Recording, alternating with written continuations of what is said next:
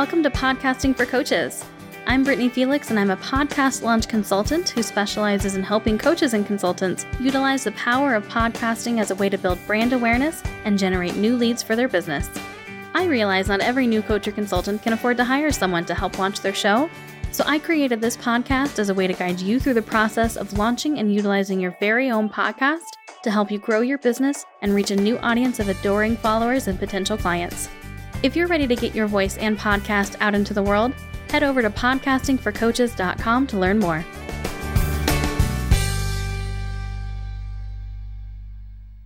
Welcome to another episode of Podcasting for Coaches.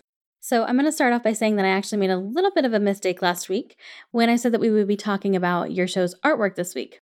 That's what happens when you glance at your content schedule a little too quickly and you look at the wrong week.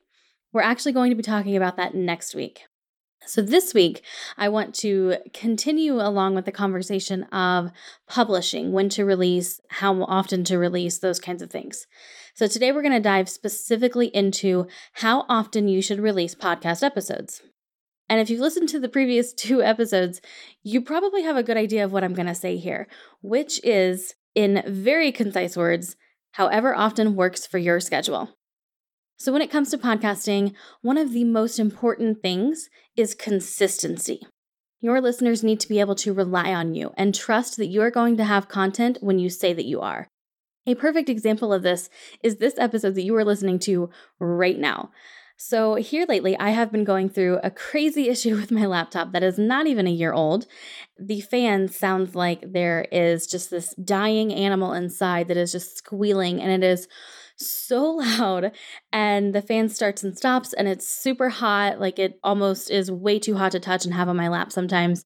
My husband actually, when he is upstairs, can hear my laptop running, and it has been driving me a little bit insane. And I actually am getting ready to have to take it in to have it sent off to have either some work done or be completely replaced. So I tell you all of that because it would have been super easy for me to just say, oh, well, my computer is falling apart. It's about to catch on fire. There's no way I can record audio because this noise is just way too loud.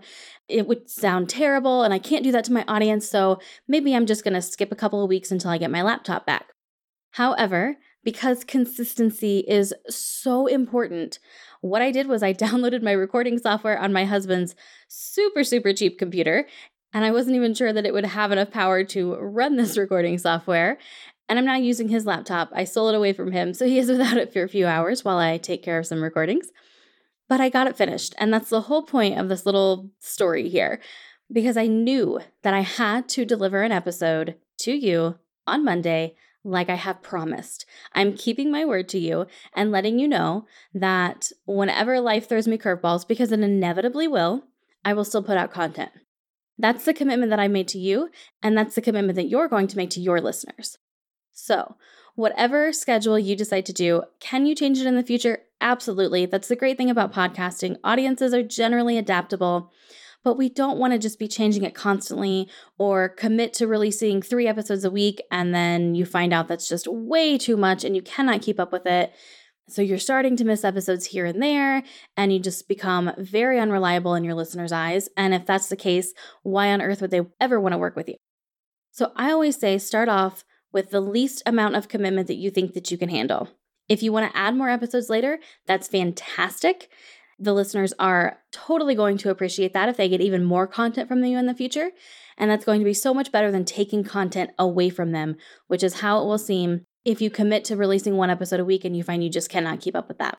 Now, ideally, for a very generalized audience, speaking in very broad general terms here, once a week is a good release schedule.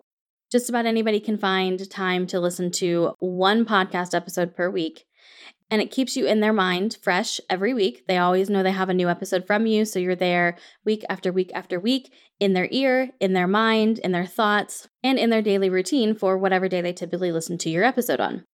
Now, I do have some clients who do a bi-weekly schedule, and that's perfectly fine as well. Generally, the content is a little bit longer if you do a bi-weekly schedule. You know, if you're only doing like little 5-minute affirmation podcast episodes, it doesn't really make sense to go 2 weeks without listening to the next one. However, if you're putting out an episode that's an hour, hour and a half, a really in-depth interview or live coaching call, that makes a little bit more sense to wait 2 weeks for it. I do say to really, really try not to go any further apart than every other week. At that point, you're just spending so much time away from the listener that it is incredibly easy for them to forget about you. So there are some people who only put out one episode a month. And if that's what it takes to get you going and be consistent, that's fine. But I highly recommend upping that to at least every other week as soon as you can, and then get to weekly if you can do that as well. So again, if once a month is what it takes, start with that. If you can handle once a week, fantastic.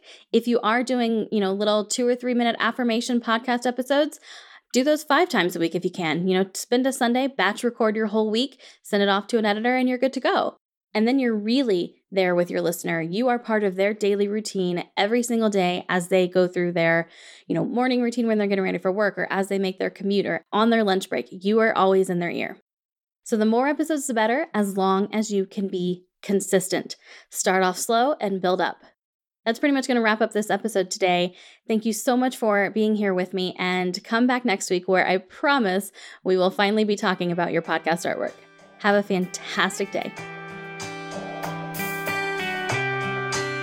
And that wraps up another episode of Podcasting for Coaches. If you're wondering if now is the right time to start a podcast for your coaching or consulting business, head on over to podcastingforcoaches.com, where you can either take a free quiz or schedule a one-on-one consultation with yours truly. Thank you so much for joining me today, and I will see you back here for the next episode.